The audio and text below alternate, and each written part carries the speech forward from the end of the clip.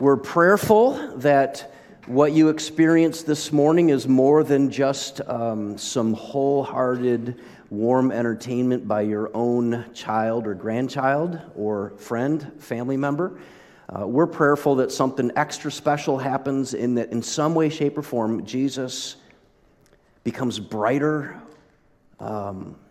he becomes more vivid, he becomes more winsome, and that somehow today, that before you leave here, that your heart has a growing affection for who Jesus is. That's what we're praying, and that's what we're hoping for. And maybe I should put it this way, that's our agenda. Our agenda is not that you'd come back to our church, but that you would somehow, when you leave here, circle back around to Jesus and take a close inspection of who he is and what he's done. And I get the thrill of talking about Jesus every Sunday, and our kids' workers get the thrill of talking about Jesus every Sunday as well, and kids. And we're just grateful to be together, and we're happy to have you. And I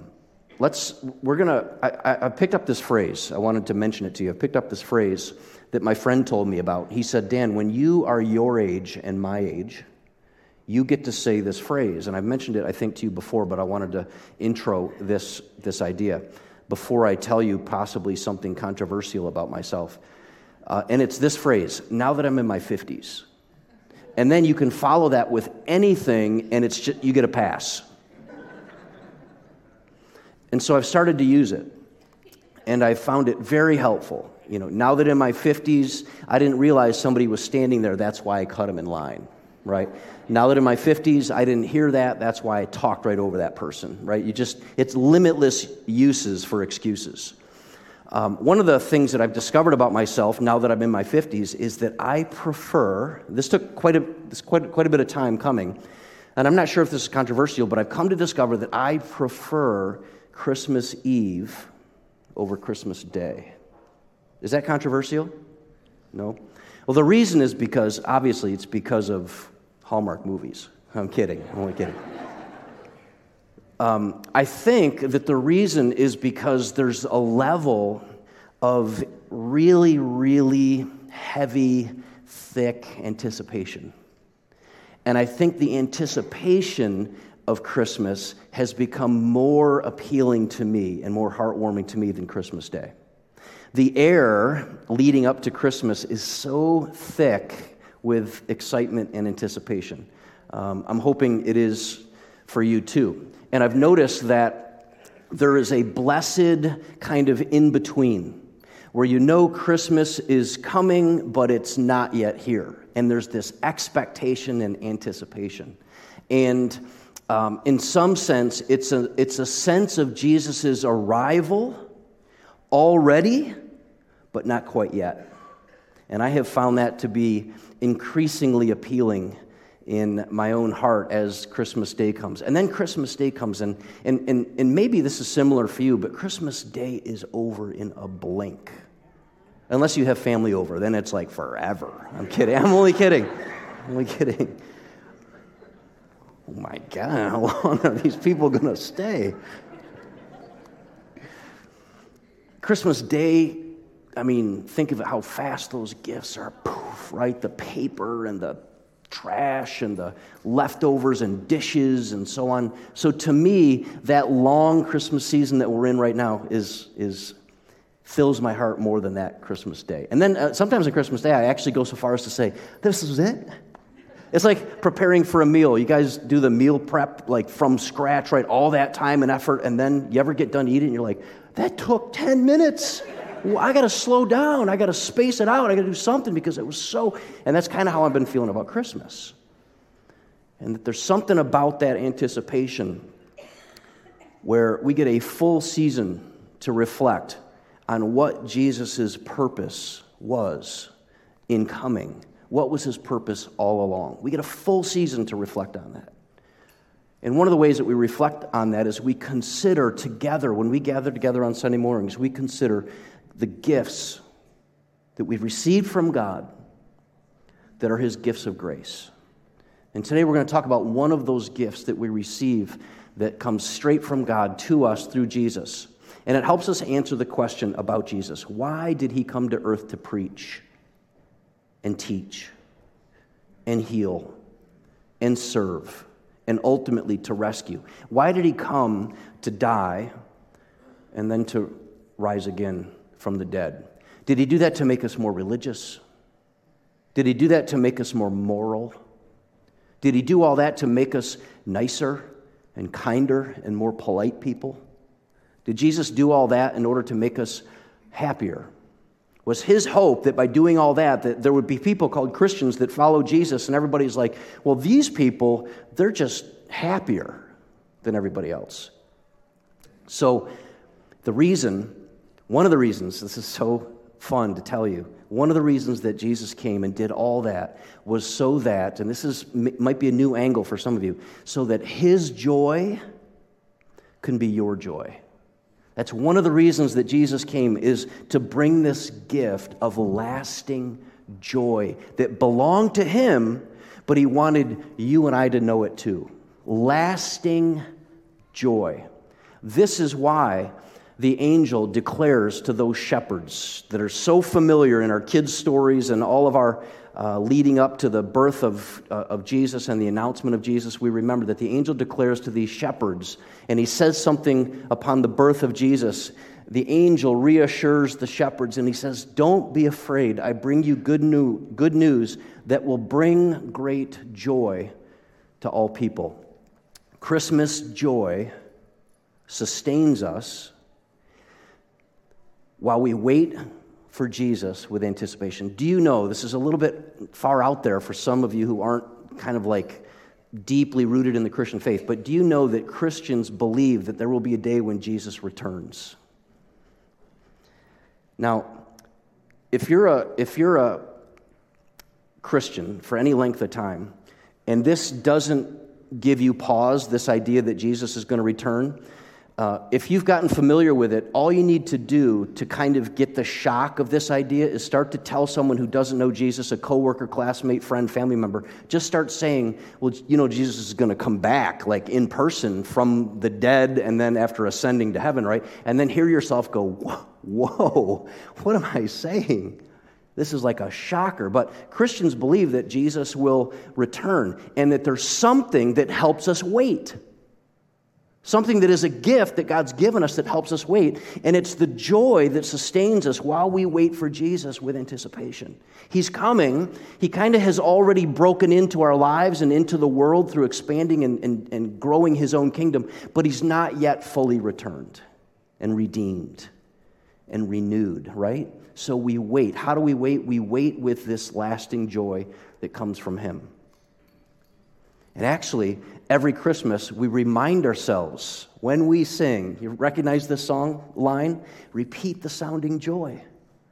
And so here's a songwriter with this lyric that we sing every year where we say, don't forget about the joy. Don't forget that it was announced by the angels that this joy is about to come.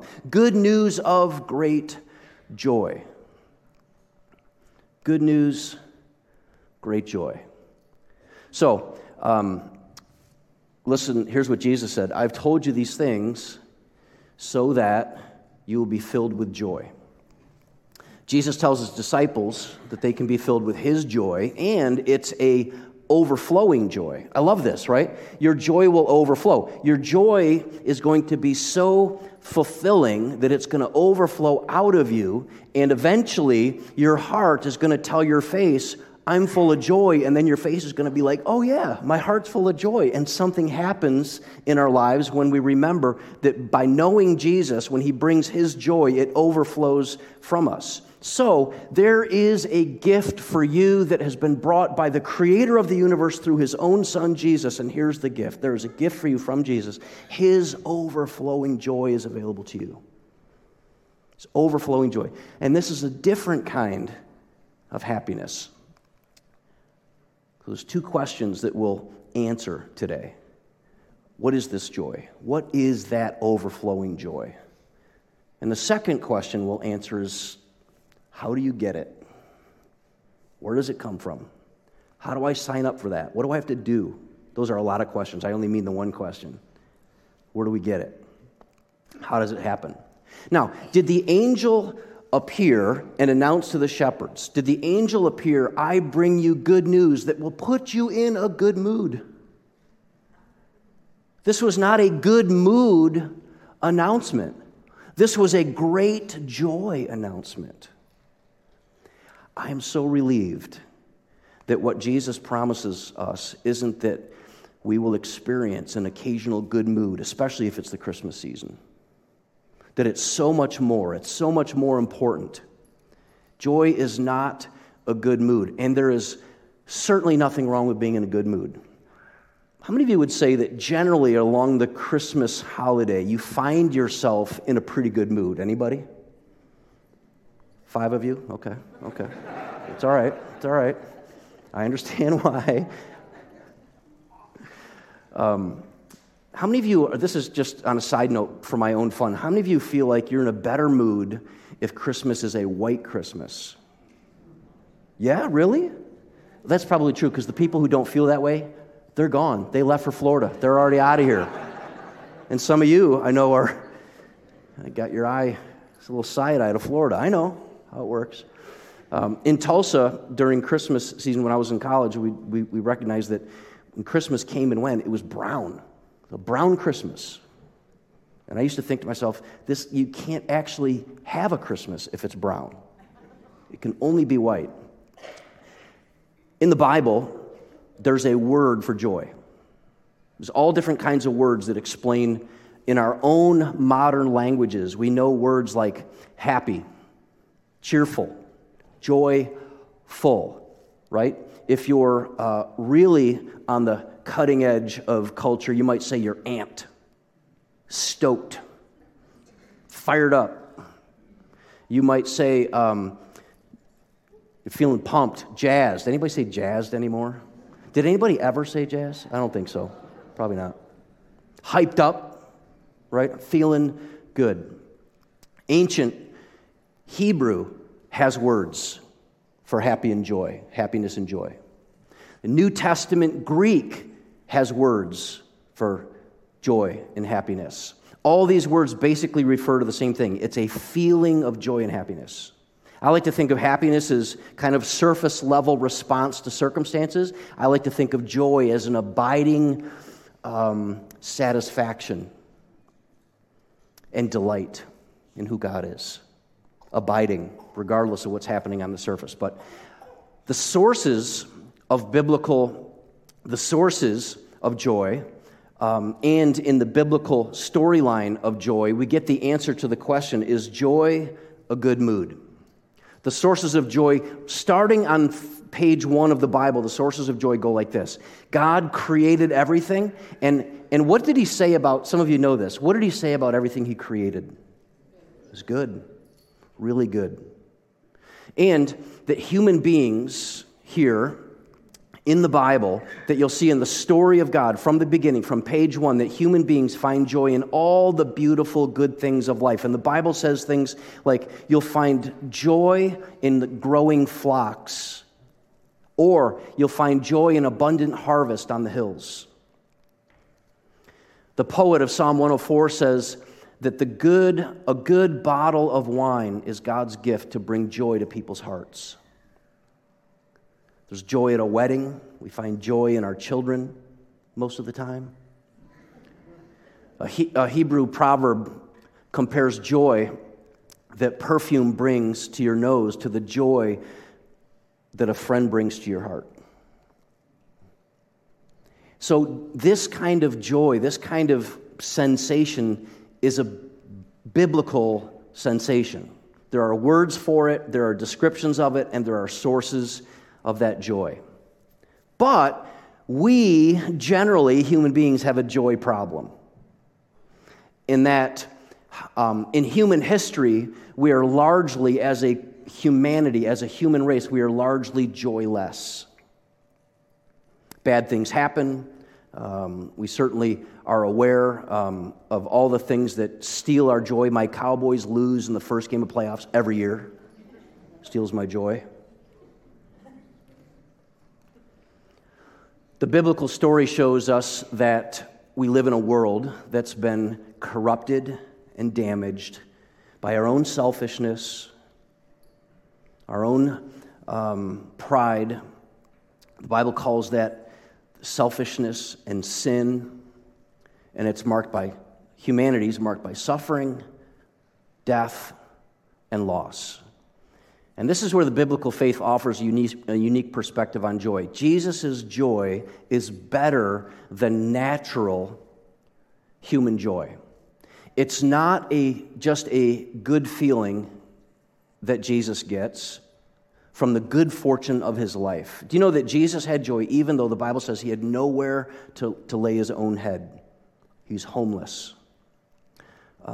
He was born in modest, very, very low-class circumstances, but he still had this abiding joy. And here's what we learn about Jesus' joy. His joy is an attitude to adopt for your wilderness and for your waiting. Humans live in what can be described as a wilderness, wilderness, right? And we're loaded with waiting for something to improve, something to get better, even so far as to wait for the return of Jesus. So this joy from Jesus is not only by favorable circumstances. It's not because things are going to go our way. Instead, what we learn is because of hope in God's love for us and with us, and also hope in God's promises that they will be fulfilled for us. And this fits the biblical storyline. When you think about the Israelites who were suffering in slavery in the land of Egypt under the harsh, evil rule and hand of Pharaoh, God announces and then goes on to execute the raising up of Moses, who he's going to use to deliver the Israelites from their slavery, and he's going to lead them into freedom. And the first thing the Israelites did was they rejoiced. They sang for joy over what God announced that he was going to do and what he was preparing to do in bringing their deliverance. Now, that's also true that once they finally left Egypt, they were facing the triple threat. What does that mean? It means that when they left England, they found themselves wandering in a desert graveyard. It also means that they were defenseless and vulnerable. It also meant that their promised land was decades away from arriving. So here the Israelites are singing for joy because there's a deliverer, and the deliverer leads them into their own wilderness where they are defenseless, where they are really way off schedule. It's going to be decades before they arrive in the land that God promised them, and they are essentially living in a graveyard, a desert graveyard. And you know what they did? They rejoiced anyway, some of the time. They rejoiced anyway. Later, biblical poets look back on this story and they remembered how the Lord caused his people to leave with joy. And that his chosen ones left with shouts of joy. A biblical poet looks back and says, our people were rejoicing that God's hand was at work, even though the circumstances were the triple trouble. They still were stirred up by God to rejoice. And God's joy is something that when we're facing triple trouble, we sing anyway. And this is so helpful. When you think about gathering together on Sunday morning to sing, there is an attitude that comes with singing on Sunday morning. Because if I did a poll, I'm not going to do this because I think it would be very depressing to see the results of this. If we considered when we arrive together and we gather as a church family and it's time to sing, it's quite likely that most of us don't really feel like singing. Some of you love to sing. Some of you probably singing before you get here. You sing after you leave. But there's a lot of people, and if you're juggling kids and you're juggling traffic and you're juggling stressors from the outside, when you arrive on Sunday morning, it's quite likely that the last thing you feel like doing is acting like you're singing a joyful song, which is understandable, which is normal, which is probably likely for a lot of folks. Our Sunday singing isn't a response to the good feelings that we've generated while we're driving a minivan full of snotty-nosed, sick toddlers. in kids. It's not a response to the feeling we get because the vocalist is so perfect and the band is so spot on and you're so excited that there's nowhere else that you would want to be. Instead, it's an attitude of joy. Our singing is an attitude of joy that we choose, that we decide that we're going to have. And this attitude asks this question: is Jesus my greatest treasure? Maybe I don't feel like it right now because of what my mind and heart is dwelling on, but I'm asking myself this question. So when it's time to sing, here's what we want to ask together. Is Jesus my greatest joy and treasure? And we ask ourselves questions like, can my God be trusted? And we ask ourselves, am I where God wants me to be, regularly gathered together with other believers? And if the answer is yes, then I'm going to sing and sing and sing, not because I feel like it, because I'm choosing the attitude of joy. Here's what I'm saying. Despite what's happening in my wilderness, despite the fact that Jesus is still not back, and causing an eruption in excitement and joy, I am choosing with an attitude of singing. This attitude isn't asking, should the band be wearing that hat right now? Should they? This attitude doesn't ask questions like, do I feel like being here? Am I going to be able to get dinner together soon enough for the people that we've invited over? Do I feel happy enough to start singing? This is an attitude that says, God is worthy of all rejoicing, no matter what kind of wilderness I'm facing and no matter how much waiting I have to do. Right? So a lot of us, I've heard it put this way. What that means is when it's time to sing, we change gears. And sometimes, have you noticed this? Sometimes how you feel follows your obedience. Have you noticed that? I mean, this happens to us for a lot of us every time we, I don't know if you've ever felt like this, but sometimes people I know don't feel like getting up and going to class, don't feel like going to practice, don't feel like going to work. Once they get there, I'm glad I did it. I'm glad I didn't skip work again. Glad I went back to the gym, even though I didn't want to. So the Israelites' joy in the wilderness, this was a defining moment for Israel. It's a way of saying something very specific. Check this out. It's a way of saying that the joy of God's people is not determined by their present struggles, but by their past deliverance, right? The goodness of God to deliver them and protect them, and also by their future destiny, and that was enough to rejoice. That was enough to sing. And that was enough for God's people, and it wasn't determined by their present struggle. So I hope that encourages you today. Rejoicing that the joy of God is lasting enough to endure right through that trouble, even if it's triple trouble.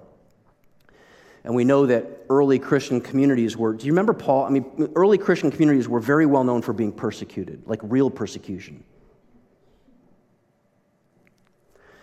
And one of them was Paul.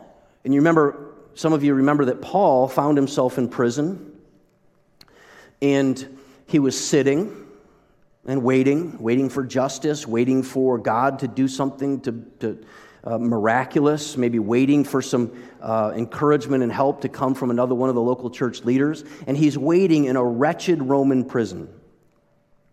And he's waiting for God to do something.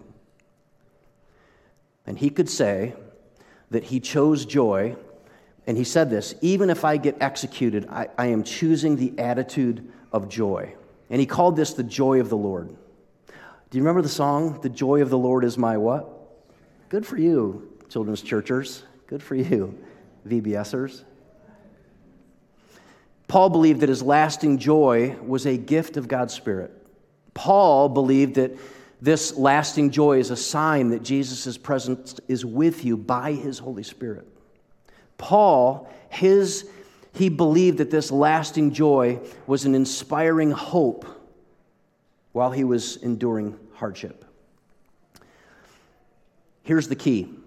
When you believe that Jesus' love for you, has overcome your final death and separation from God, when you believe that his love has helped you, has caused you to overcome that, joy becomes reasonable and natural. in the face of triple trouble, in the face of wilderness graveyards. You can face your hardships with sorrow, right? Because we're not in denial of sorrow, but also with joy. And we see this portrayed. Here's a fun poll. How many of you really, really do like classic Christmas movies? Where are you? Christmas movie folks. Now, how many of you live with somebody who likes it, not your thing? Anybody? No one's thought, for a month, I'm going to live somewhere else. Just a month, and I'll be back. Do any of you, does it bother any of you that you already know what's going to happen? That doesn't bother you? No? Really? It's not like, yeah, okay.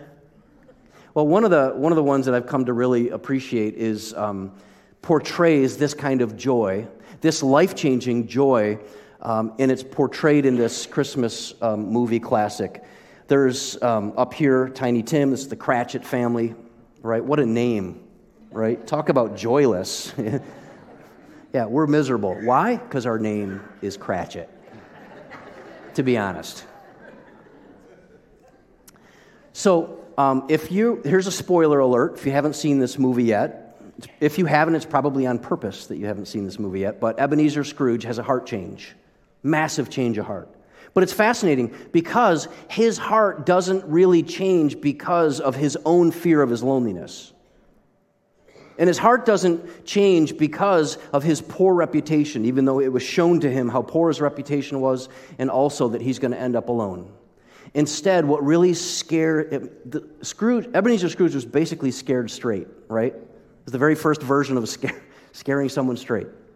And how was he basically scared straight? It's an interesting, it turns out to be a shocking encounter with an unconquerable joy of this little guy here. What's his name? Tiny Tim. You know why they call him Tiny Tim? Because he's tiny. I mean, it's not hard, everybody. It's not hard. I just learned that this season.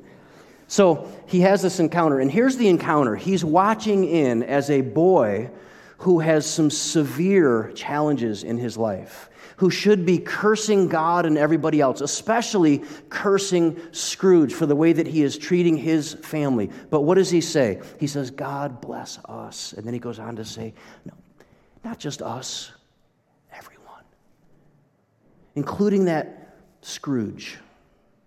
And somehow this indomitable, this unconquerable joy that's residing in the heart of Tiny Tim comes alive, and it melts the heart of Ebenezer Scrooge. And it melts it so much. And what Tiny Tim and the Cratchit family exhibit in their dinner scene is the kind of joy that must come from the deepest well inside of a person. This isn't a joy you pretend to have. This is a joy that comes from the deepest well. To have nothing, to be threatened with one's life, and yet to rejoice, that cannot come from natural means. It must come supernaturally from something that dwells on the inside that we believe that comes from a lasting joy that comes from Jesus. Christian joy is very different from the trite advice to just, hey, listen, turn that frown upside down. Christian joy is so much deeper. With this joy, you can face whatever Christmas Day heartache is bringing you, or whatever it is that you're missing, because Jesus is good forever, and Jesus is good always. Jesus is enough for our lasting joy, and it's found in Him alone. And that's what biblical joy is all about. So how do we experience joy in Jesus? Really quick. How do we experience joy in Jesus?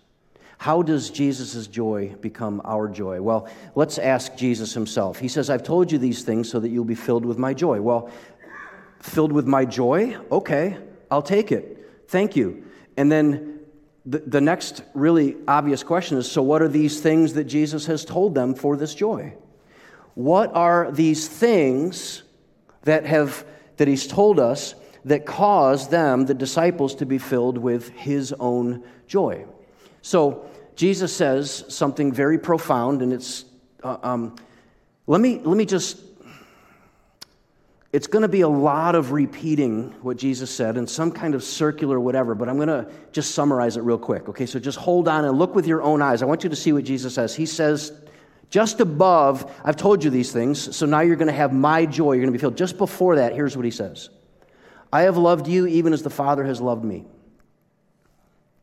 Remain in my love. It's this abide in the vine picture. Remain in my love. Your roots be in my love. When you obey my commandments, you remain in my love. Just as I obey my Father's commandments and remain in his love. So Jesus is saying, just as I obey my Father's commandments. And now Jesus was a devoted Jew. He, in fact, followed, submitted to the teachings of the Old Testament. Jesus himself was submitted to and followed the laws of God. He always sought to do the Father's will. One of my favorite passages in Scripture where Jesus is trying to tell his disciples about what's happening to him in terms of he's headed to the cross. And he says, look, you got to understand something. I'm being nourished. My food, what's nourishing my soul is to do the will of my Father. In other words, I'm not just kind of grin and bearing it. I feel nourished by being in my Father's will, by doing and submitting to what he's asked me to do. And we see this most clearly in Jesus' decision to willingly sacrifice himself on the cross. The scripture says, obedience, Jesus demonstrated obedience even unto death. He followed the will of God all the way to the end, all the way to death, in order to save humanity from their selfish separation from God. So Jesus insists that his own obedience to the Father is the grounds for his joy. So Jesus is saying, I'm obedient to the Father, I'm demonstrating my love and devotion to my Father, and in that I'm finding joy, and now I want to share that joy with you. How do you find that joy? You are obedient to me. In the same way I'm obediently loving my Father, you obediently love me. He promises that those who obey him will share the same joy, and that his very purpose in laying his life down was for that their joy, their own joy, the disciples' joy may be complete. So what does your obedience mean? It truly means how completely you love Jesus, right? This is the equivalent of somebody not just saying something, but somebody demonstrating that it's real. Check this out. This is 1 John, a little bit later in the New Testament. But those who obey God's word truly show how completely they love him.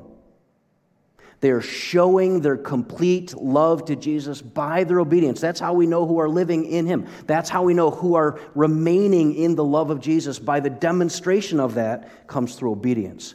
Those who say they live in God should live their lives as Jesus did.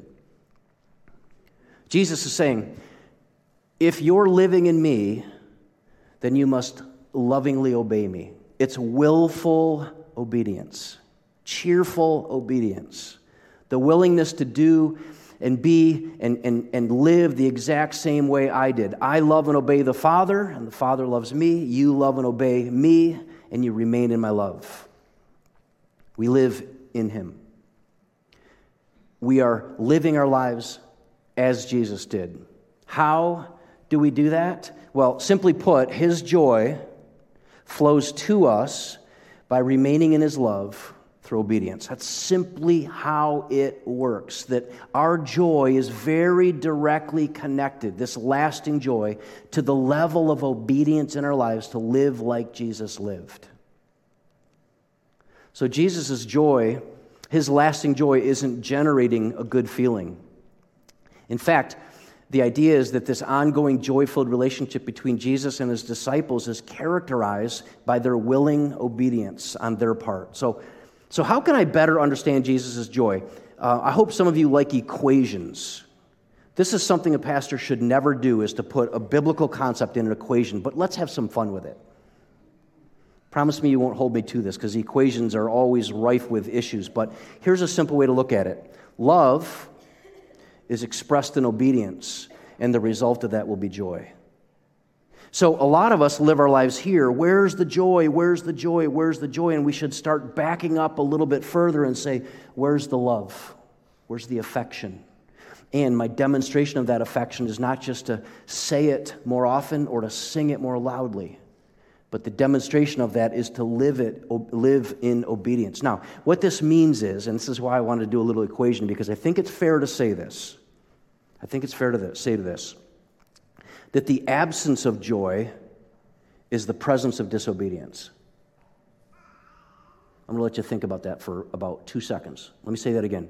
It's quite possible, when you think about your life, when we think about our lives, and there's an absence of joy, it's quite possible that the absence of joy is the presence of disobedience.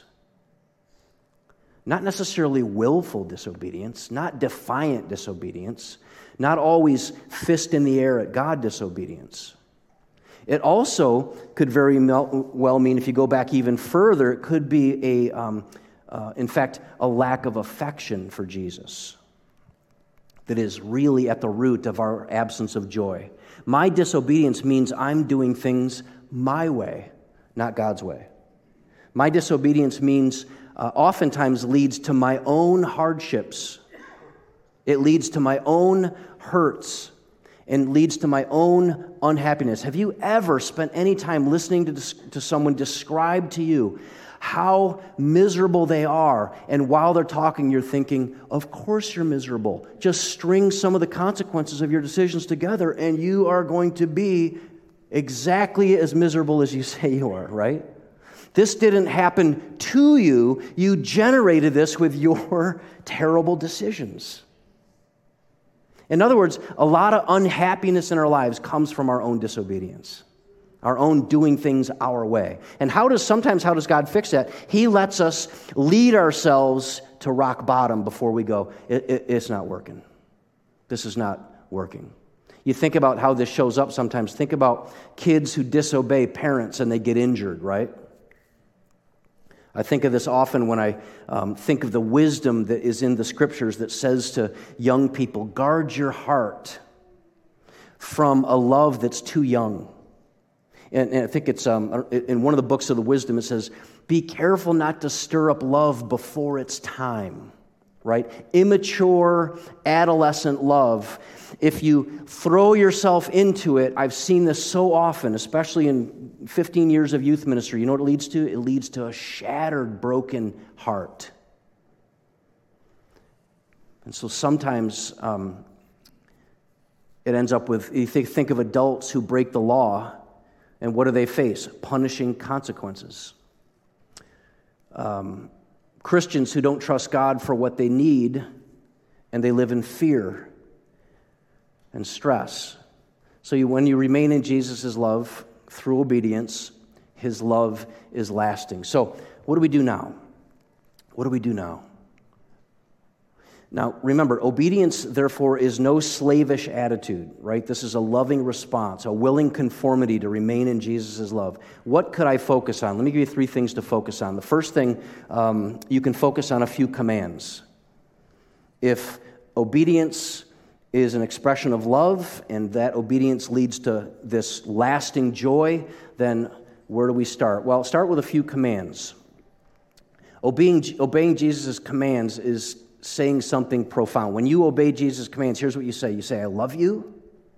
You say, I want to be like you. You say, I trust that your way of living is better than my way of living. And ultimately, you say, my obedience willingly faces death of self-interest. Here's the main commands. We can kind of tune in here. There is a starting point with God, and here's the first one. It's repent. Now, this word has been hijacked, in my opinion. It's just my opinion. You don't have to believe this. But I feel like this word has been hijacked by, I don't even know how to describe this.